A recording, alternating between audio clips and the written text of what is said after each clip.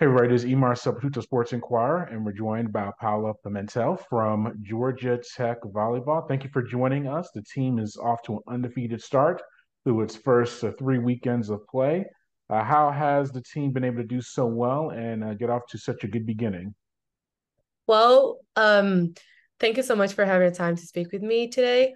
And first, I just feel like we're playing together. We love the game. We're doing our best, and obviously, we're seeing the results on the court.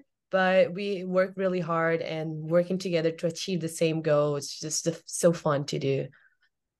Yeah, and talking with Coach earlier this week, Coach Collier, or just earlier in the season, a lot of turnover on the roster. Some freshmen transfers into the program. You're a returning veteran. How have you been able to help the new players or get acclimated into the program?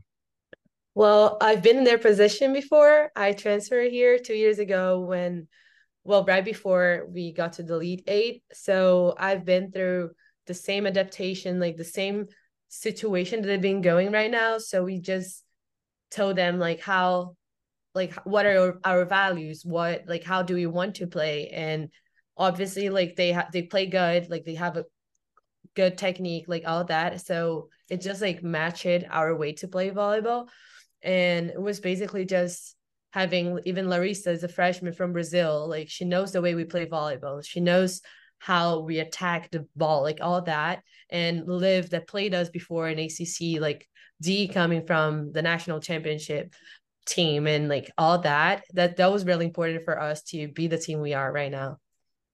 Yeah, and then you individually, you're among the nation's leaders in digs per set and in the ACC. What about your individual play, and what did you work on in the off season just to do well and be successful on the defensive end as the libero? Yeah, well, it just gets harder after people watch you play for 2 years now. And so I've been working on obviously like my own things like passing and defense. I gotta be leading the back row. I gotta be the first one to like be on and covering. So then like my teammates can be around me and see me as an example. So I've been really working on the little things and trying to lead by as an example for the new girls, for like the new liberos there. That's my last year playing, so someone is gonna have to take the lead next year. So I just want to leave my legacy. Yeah, and you're a fifth year senior. You came back for another year. What led to that decision to come back to the Yellow Jackets? Well, obviously last year wasn't the results we were expecting, and I just had bigger goals. I feel like we can do so much better. I feel like I didn't do my best last year and I just couldn't finish that way. There was a lot more to achieve, a lot more to set as a goal. And I just trusted the program so much. And I feel like this year is a special year. We have a great group and I can't wait to see what we're gonna do. What are the goals for this season? What are some tangible things that you've looked at and or that you want to achieve on an individual level and as a team? Yeah, what I look is as 2021 season as the minimum. So Elite Eight is like we've been there, we've done that, and that's the minimum we can do. So we're looking ahead of this. So definitely like Final Four, final like the championship game, like that's our goal. But first, our small goals are winning the ACC. We've finished third, I think, last year or fourth. Even I think we're behind Miami, and that wasn't that's not like acceptable for like a team that worked so hard as we do.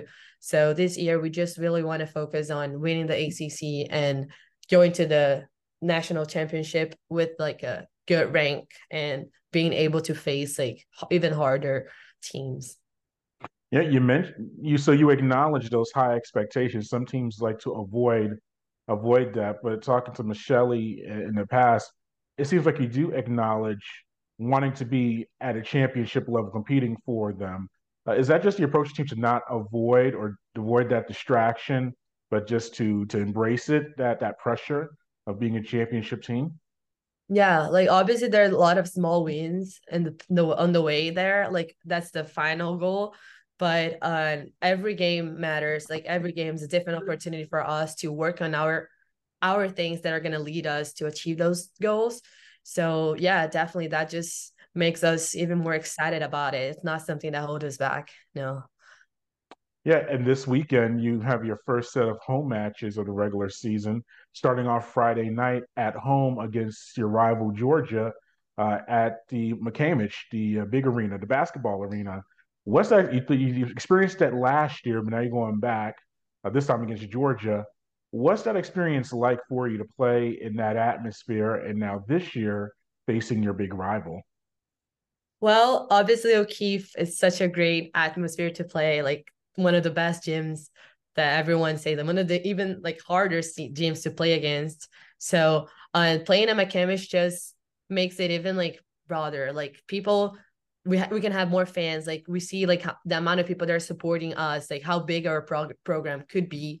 So just making this turning like the volleyball like making it become like a bigger thing in the school, like that's really important for us.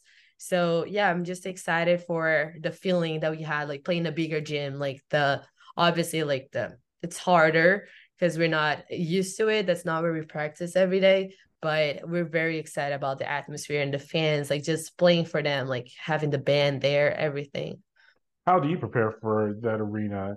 Obviously, during your non-home games, you do play in some basketball arenas, but now you're playing at McCamish. Like, how do you prepare for that? And just practicing. How helpful was it to be under last year and now doing it again this year? Is that beneficial to you and your teammates to have that experience? Yeah, definitely. I try to focus on the little things. There's a lot going on in a big gym. There's the fans, there's like people cheering. You cannot hear that much as you hear in O'Keefe. So sometimes the court just becomes like quiet and a little bit. So I try to keep my mind like in the right path and just say like one point at a time, like try to focus and refocus like every single point. And obviously just feel the vibe coming from them and like embrace it, just play hard. Yeah, and just one more thing, we were talking off camera. You have multiple last names because I was doing some research on your social media, and one of them has it has another one. We have Pimentel. Obviously, you go in the United States. Just what's that breakdown and like for you, and how does that work, just in general? How does that work to have three last names? Yeah, with three last names, and just what's the It's is that typical? Is that a Brazilian or South American yeah. approach, or is just your family has three last names? Like, how does No, that in work for you? Brazil, well, in Brazil it's very common to like get both your parents' last names. So I Okay. have two last names from my dad and one from my mom. So like that's why I have three overall. But it's just funny because everywhere I go here, obviously with my passport, people look around, they're like, "Oh my God, like which one do you use?" And I was like, I've never thought about it because it's so normal. And in here, like everyone's very always surprised when they see it. Yeah, that's pretty wild overall. But yeah, it was very unique perspective. But thank you for your time. Thank you for speaking with us, and hopefully we'll be able to catch up later on in the season as you get further along. Yes, thank you so much.